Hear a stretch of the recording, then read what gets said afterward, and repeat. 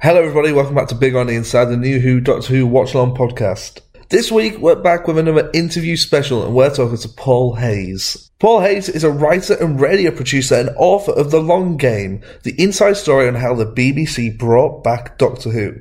It's available to buy online. I'm going to link everything in the description below. You've got to go check it out. I've given the book a read. It's fantastic. Here's an interview that Paul kindly gave to me about what it was like writing the book and some really fun details about how the BBC, Russell T Davies, brought back Doctor Who.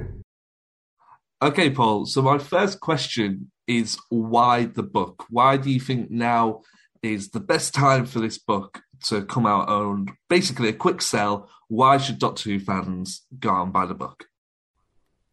Well, hopefully Doctor Who fans will buy the book if they are the type of fan who's interested in, as I think many of us are, that behind the scenes, as I think I say in the introduction of the book, lifting the bonnet and seeing how it all works. I think there's a certain type of Doctor Who fan, not universally, but there's a certain subset of fans who love seeing how it all works, how it all comes together. And being a Doctor Who fan, quite often, doesn't it, leads into an interest in wider television history, broadcasting history, the history of the BBC. So if you are that type of fan who's very interested in perhaps the broader context and background as to why certain points in Doctor Who's history have happened in the way they did, hopefully this book will satisfy that sort of curiosity for this particular period, which is from the aftermath of the TV movie in May 1996 to the recommissioning of the series in September 2003. If you're interested in that process, how we got from the first point to the second, and how the BBC changed over that time, and why it changed over that time, hopefully this is the sort of book you'll be interested in. And as for the why,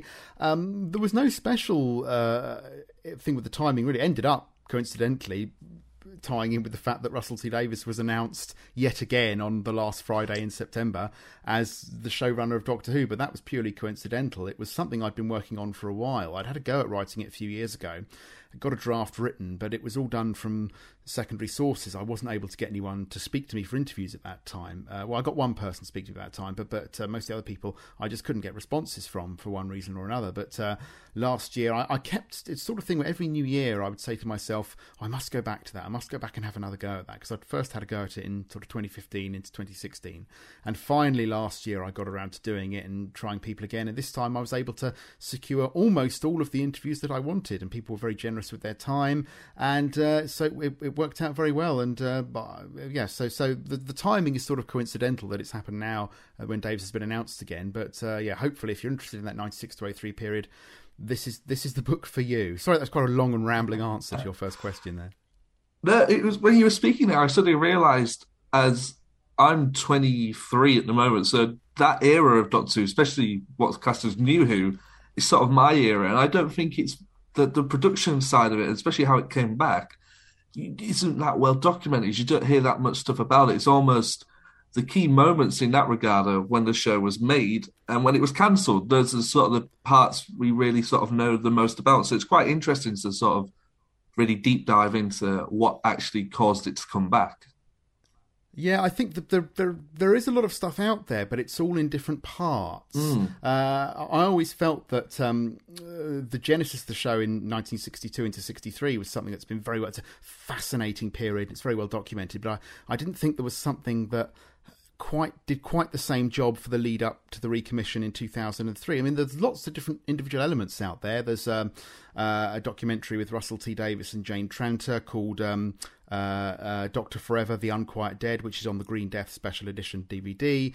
Cavan Scott did a very good series of articles for Doctor Who magazine in 2013 on the 10th anniversary of the recommission.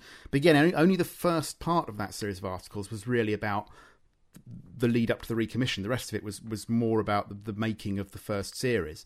And there's all sorts of individual interviews and documentaries and articles that told different bits of the story. And I, perhaps like you, didn't feel there was something that drew it all together and provided that wider background and context, which is what I've hopefully tried to do with this book.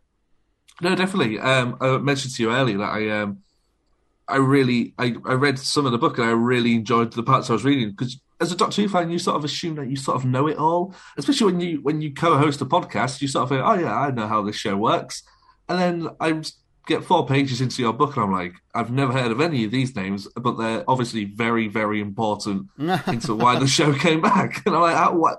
There's like unsung heroes, really. Well, it's good. I mean, it's always. I basically tried to write the sort of book I'd want to read. I wrote the book in many ways because I wanted to read it. This was a book I wanted to read, and I didn't feel it existed. As I say, with all those elements in one place. So in the end, I just had to. The only way I could read it was by writing it. So it's always nice. I mean, I remember. It's lovely to hear you say that, because I remember, reading the Doctor Who books that have fascinated me down the years. All the the various behind the scenes ones, all kinds of different bits and pieces about different elements of the story. And yeah, it's always wonderful to. It's always surprising how much new information there is out there about all kinds of different elements of the show. I mean, there's nobody, let's face it, there's a lot of people who think they know everything about Doctor Who, but in reality, nobody knows everything about Doctor Who. Not a single person in the world knows everything about what's ever happened in the whole of Doctor Who. I mean, I think that is one of the enticing things about it, isn't it? I mean, one of the ways Doctor Who really captivated me as a child was because there was so much of it, and I'd seen so little of it, and it seemed like such a big, mysterious, mythological thing, and I'd get little glimpses of its history here and there when I got to see stories I hadn't seen before. But I think the same is true for the behind the scenes as well. It's as much as the in-universe fiction of the show is this big mythological thing which you can become fascinated by. I think the same is true for the behind the scenes. It has all these different elements to its history. It has this, so many elements of it you can study. It's been going for so long, and there's so many different parts that can intrigue you. So I think that behind the scenes can be as fascinating as the fiction on screen. Yeah, I definitely agree. And I think we've noticed when we've done the podcast, if we do an episode titled, for instance, David Tennant returning, it won't get nearly as many views as Russell T Davies returning or Stephen Moffat. The behind the scenes names really now seem to be the stars of the show almost. Maybe, and so to a certain group of fans. I mean, there used to be, perhaps not so much now. Now fandom's a much sort of broader, more diverse and interesting place. But there used to be this sort of stereotype, which I'm always aware I maybe sometimes sound as if I fall into. That there's a certain sort of archetype of Doctor Who fan who finds kind of plot and characterization is irrelevant. What we're much more interested in the production dates of the story, when it went into studio, when the pre-filming was done, and not actually interested. I like to think I'm not like that. I like to feel I'm just as interested in. I could be just as interested in going on, the ridiculous Doctor Who Wikia, the TARDIS Wikia, and looking up all these arcane details of in the in-universe fiction as I can be looking up the behind-the-scenes stuff. But it is true that, I mean, I'm not a member. I'm not really as into any other show as I am Doctor Who, so I don't know if this is true. But it is sometimes said that Doctor Who fandom does get much more deeply under the skin and much more interested in the making of the show than perhaps certain other fandoms do. I don't know whether necessarily Star Trek or Buffy or Game of Thrones or what have you, I don't know if they necessarily have that same, you could fill libraries with the books that have been written about Doctor Who's history, and it's on the behind the scenes terms, all the different aspects. And I don't necessarily know if that's the case for other shows. No, I think I would agree with you there. You mentioned earlier about eventually getting all these cool interviews for the book. How did you find the research? Because I imagine it's more than just, like you say, reading TARDIS Wiki. There must be a lot of learning stuff from various interviews that you conducted yourself. Yes, a lot of it was almost kind of embedded in me, because this was a period that I really grew up through, really. I was 12 years old when the TV movie went out.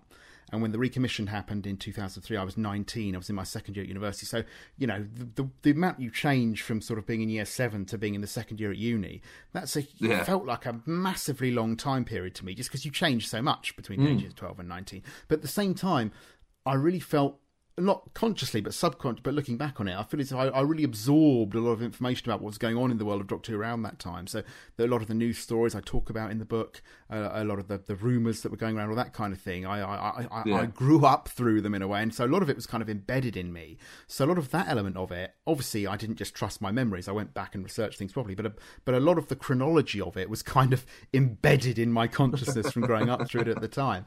But in terms of research, I did a lot of research through obviously DWM pieces. I was very lucky to have access to a system that meant I could look up newspaper articles going back decades, so I was able to put in certain key search terms to find different articles that helped me with looking up particularly the BBC history and the wider context of what was going on in the BBC at the time.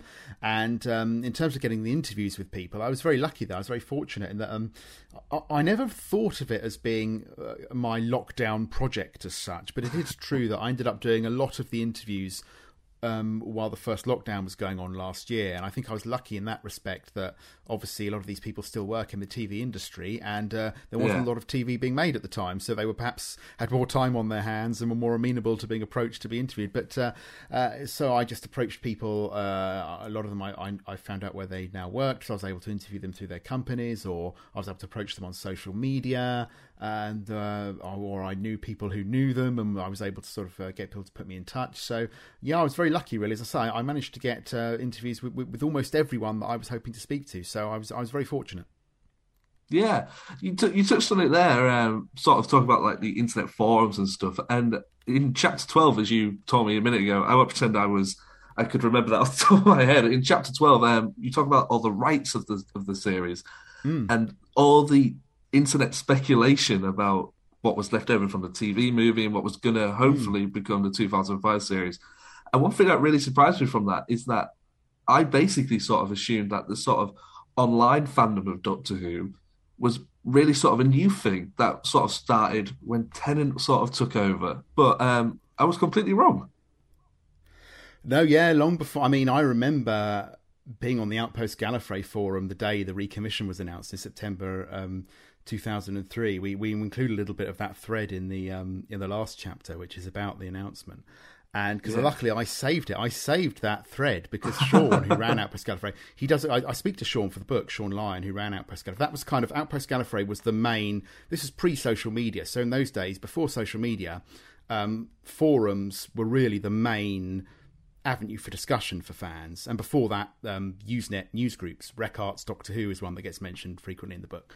I mean, forums are quite popular again because Reddit is just basically a bunch of forums, isn't it? So it's sort of come around again because but anyway, that's by the by. So, but obviously, so forums, they were obviously more like Reddit than they were social media. They worked a bit more like that. But yeah, Outpost Gallifrey was very big for I think Sean opened the forums there in 2001.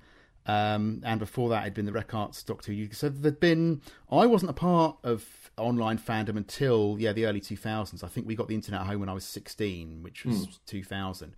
But I'd say a lot of fans had been online from probably the mid 90s, and the Recart's Doctor Who news group is a fascinating thing to look back on. You can still search the archives. I mean, the Google.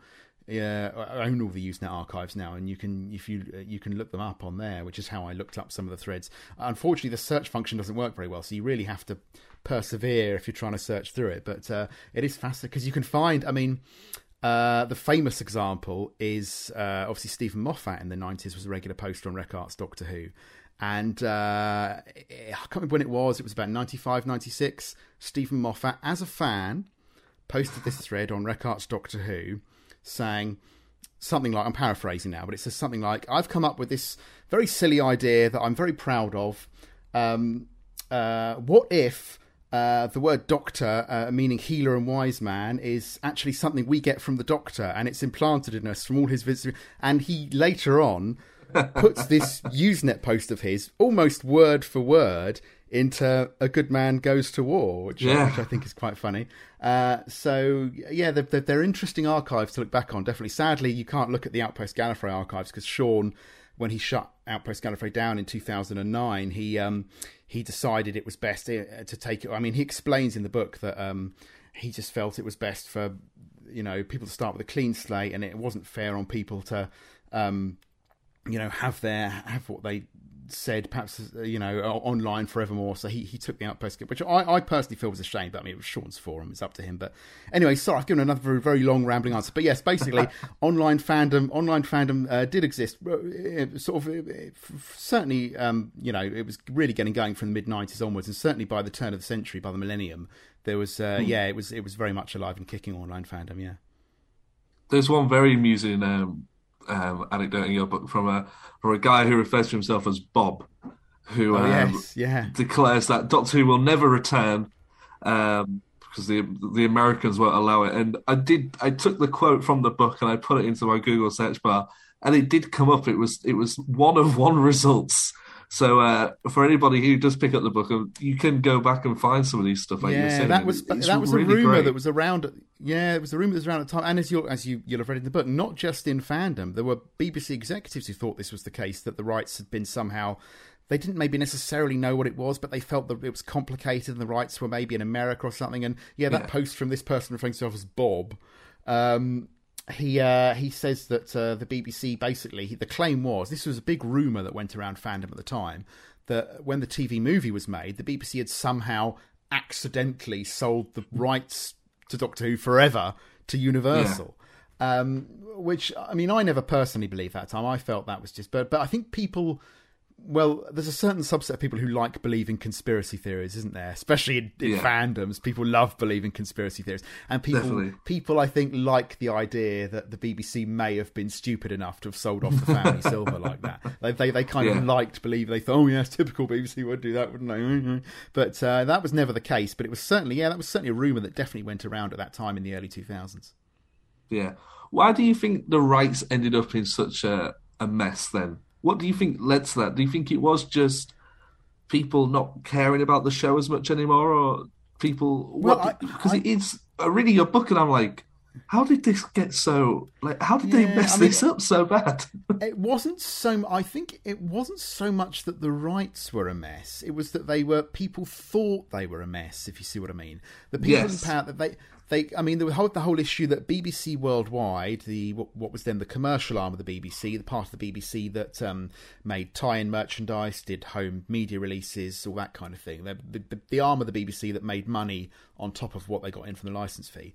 Yeah. They were trying to make a film, and somehow it's not quite clear why they were the part of the BBC that seemed to have kind of quote unquote ownership over Doctor Who. They seemed to have basically picked up the ball and walked off with it and decided they were in charge of what happened with it. I mean, as you'll have read in the chapter, Rupert Gavin and Mike Phillips from Worldwide, they kind of claim it wasn't quite like that, but everyone on the television side, Lorraine Hegarty, Jane Tranter and Alan Yentob, they very much give the impression it was like that. So you had the issue that Worldwide, they seemed to be in charge and they wanted to make a film, and they didn't want a television series to be made while they were trying to get a film made. And there was this general perception, obviously, some people thought there was this perception that, are the rights tied up in America because of what happened with the TV movie? That wasn't true, but that was what some people thought. And there was this awareness that a couple of the interviewees in the book refer to. I think Jane Tranter and Rupert Gavin both refer to it. There was this awareness that the BBC, although they owned the format of Doctor Who, they didn't own all the elements of the They didn't own the prime one is the Daleks, for example. They co-owned the rights to the Daleks with Terry Nation, and there was this awareness that it was complicated to use the Daleks because of the rights that the Nation estate held. So I think there was even though the BBC always, as far as I've been able to tell, and I'm pretty sure this is the case, BBC has always owned the underlying intellectual property rights to Doctor Who. That's never been in dispute. But there was maybe not an understanding of that, and there was a perception that things were much more complicated than they actually were. And as I think Clayton Hickman says in the book, maybe just not the desire until the whole project with Russell came about. Maybe just nobody had the desire to just sit down and work it out and find out what the situation was. Yeah, it's a good job Russell came along then. Yeah. One of the parts of the book that I really did like is, I sort of touched on it earlier, like how it's sort of the fans who are really sort of responsible for the fact that the show came back. And not just fans online and on forums or sending off letters, but fans who worked at the BBC. That's just like a really cool little insight into this sort of extra fandom, really, almost. Like, there's like, I sort of read it and I looked at it as like there was like little spy moles working within the BBC, purposely there just to try and bring the show back almost. Well, I mean, yeah, I think, again, going back to that thing about how Doctor Who fans seem to be more prone than perhaps certain other fandoms to become interested in the behind the scenes, that then leads on to a lot of Doctor Who fans then become interested in making careers for themselves in the industry. There's a quote from Russell T Davies, which I didn't end up using in the book because I didn't need to, but there's a quote from him in the final chapter from a piece he wrote. It was a piece about Fury from the Deep. and it was for Doctor Who magazine, their second Doctor special in 2003, a few months before the new series was announced. And he talks in this piece, and I quote a bit from it in the last chapter, about how there's something about Doctor Who fans that we become interested in the production side, and it leads on to careers in television. And in that piece he makes this comparison. He says, when I meet other Doctor Who fans in the industry, they're fellow writers or directors or producers, and then he says, rather cruelly, but Russell being Russell, I'm sure he doesn't mean this cruelly, he says, when I meet Star Trek fans in the industry, they're making me coffee. There is that element that a lot of an interest in Doctor Who, not universally, but within a certain subset of fans, an interest in Doctor Who leads on to an interest in that behind the scenes thing, which then leads on to us becoming, writers, producers, directors ourselves. I mean, I work in my day job as a radio producer, and I'm absolutely entirely sure I would not be doing the job I am if I hadn't had that interest in broadcasting that was sparked by my love of Doctor Who and my interest in how Doctor Who was made. So I think there is 100%. A lot of Doctor Who fans do go into the industry, and of course, naturally, as time went on, that put several of them in positions where they were able to help bring the show back. Yeah, I mean, my co-host Harry, who isn't here, he just graduated from university with an MA in acting, and he cites what Doctor Who, especially Tennant, being one of the main reasons he sort of realised what an actor was and that he wanted to be an actor. And I'm currently studying film at university and just about to enter my final year. And if it wasn't for programmes like Doctor Who Confidential, you wouldn't have that, like you said, that spark that's lit, that basically sets off a whole new interest of hobbies and passion, really. Well, it was the same thing, I mean, with David Tennant himself, wasn't it? I think he's spoken several times down the years about how his interest in acting was sparked by Doctor Who. So it goes back that, there is something about Doctor Who that does...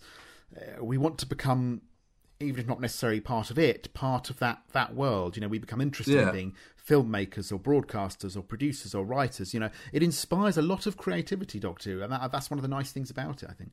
Yeah. So I've got one last question for you, and it's, why do you think, after all this time, that the show has lasted? What do you think it is that keeps the fans coming back? Because there's fans out there who go, I don't like this era as much as the last era, but they still stick with it. Even if, you read online, they can't stand certain eras. They will stick with it because they want to love the show, and perhaps they do and perhaps they don't. But what is it, do you think, about the show that just keeps people so infused? Because I've had passions for stuff like Star Wars and DC Comics, but they sort of come and go. But Doctor Who has always sort of seemed to be there for so many people. Yeah, well, I mean, if I knew the answer to that, I'd bottle it and sell it off for millions, wouldn't I? But there's a couple of thoughts I have on that. One of them is the fact that for many of us, we're kind of born into it, aren't we? I mean, it's for most Doctor Who fans, particularly in the UK. I don't know if this is necessarily the case overseas, but particularly in the UK, we normally come across it when we're very young. And it really gets, and in that respect, it's very like a kind of a sports fandom, like being a fan of a football team. You're not aware of when you first fall in love with it. It's almost part of your life that you grow up with. I live in Norwich, and last weekend Norwich lost 7-0 in the Premier League. Yes. But those fans, I mean, the fans, they're still going to go on Sunday to go and see Norwich play Leeds. Carrow Road be full of 25,000 people. Football fans all over the country, they will stand and watch their team be absolutely battered and be terrible and awful, and they'll turn to their fan next to them and say, well, I'm not coming next week. This is awful. This is the worst they've ever been. And they'll still be there next week. You can't not go. You can't sit at home and not go if you know the match is on. And it's very like, I can't imagine it. Obviously, there have been the odd episode of Doctor Who down the years when I've had to go to, someone's wedding or something where I've not been able to see the episode. But, broadly speaking, I can't imagine. And I don't mean this to criticise people who do. I'm just saying this is for me personally. I can't imagine ever being in a position where Doctor Who was on and I was at home and I wouldn't be watching it. Even if the whole rest of that series had been terrible and I hadn't enjoyed any of it, I can't just put myself in that mental space where I wouldn't put the TV on and watch it, It's something a lot of us are born. So I think that kind of being born into element of it is very strong for a lot of us. And the other thing about it is that because of this weird old format of Doctor Who that's kind of organically grown over the years and been contributed by so many people, Doctor Who, unlike a lot of other things, it can never really jump the shark and it can never really be finished. Yeah. I mean, you and I, we will grow old, we will die. I'm sorry to break it to you. We will never see the end of Doctor Who. We will never see. I never thought of that.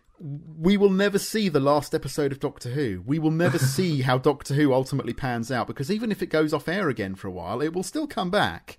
Yeah. I think Davis has said this down the years a lot, hasn't he? That the fact that the revival was so successful has guaranteed the fact that it will continue to be revived in the future. Yeah. And because of the way it works, the way it's structured, you can never put a full stop on it and say it's finished. You know, I suppose in the old days, perhaps said, "Oh well, you know, the 13th Doctor," but that's all gone now. You know, so you can't ever, and there'll always be that, even if you're not enjoying a particular period of it because you don't like the particular showrunner or the Doctor or what have you. You always know that there's going to be another one along in a few years, and even when we had that 26 years and it was all done. It never felt like... I mean, fandom during that time, very few fans were content to say, well, we've had 26 years, that's all fine. People always wanted it to come back because there's always that sense of the potential of Doctor Who, isn't there? Because of that format as well, it's always got the potential to be brilliant. So you always want to see what's going to happen with it next. And that's my two... I mean, I don't know what the answer is, but other than that there's a cliche. I don't know if people still use this cliche, but there used to be that cliche that it had, indefinable magic, which was a kind of get out for saying, I've got no idea why Doctor Who is this popular whatsoever. But those are my two closest explanations I can give you, that it's like a fandom you're born into, like with a football team, and because it can never be finished. So we always know that it's got that potential to have more. And I think those are the two reasons why it's got that itch keeps going inside us that we can never quite finish scratching. And there you have it. That was a really nice chat I was able to have with Paul. Thank you so much to Paul for coming on the show. Absolutely amazing to have a really exciting author guest. I think it's the first time we've actually had an author. We've had writers come on the show who wrote for Doctor Who, wrote for Big Finish, but to actually have an author of a published book you can go and buy is very exciting. Go and collect the book. Go and buy it. The links are in the description. Go and get it. It's great. There is so much stuff in there you don't know about Doctor Who. Thank you for helping us get past 600 subscribers. Absolutely fantastic. If you're listening to this on Spotify, give us a follow. iTunes, leave us a 5-star review. YouTube, leave us a comment, a thumbs up and subscribe. We love it. We appreciate it. Thank you so much. And hopefully we can get some very, very exciting guests in the near future.